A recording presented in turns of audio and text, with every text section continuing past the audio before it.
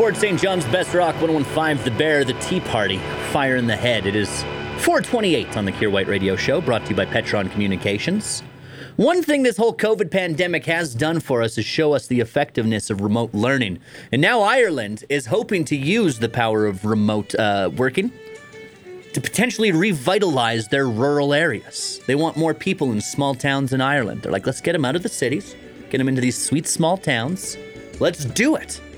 They want to turn them basically into remote working hubs, encouraging people living in cities essentially to keep their job, whatever their job is, but if they're able to work remotely, why not work from the pub in a small town down the beaten track away from Dublin or Belfast?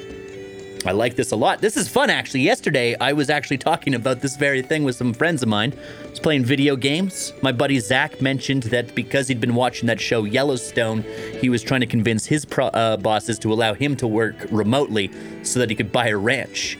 Probably the first person who wants to buy a ranch so that he can work, but not on the ranch. Conversation got around to where would you want to live in the world if you could live anywhere, and I literally was like, small town Ireland. That'd be amazing. How great would it be if I could host this afternoon show, but I lived in Ireland?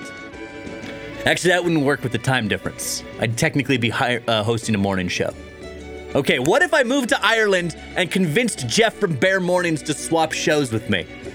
God, that'd be the dream right there. The Kier White Show. You ever dance with the devil in the pale moonlight? On 101.5 The Bear.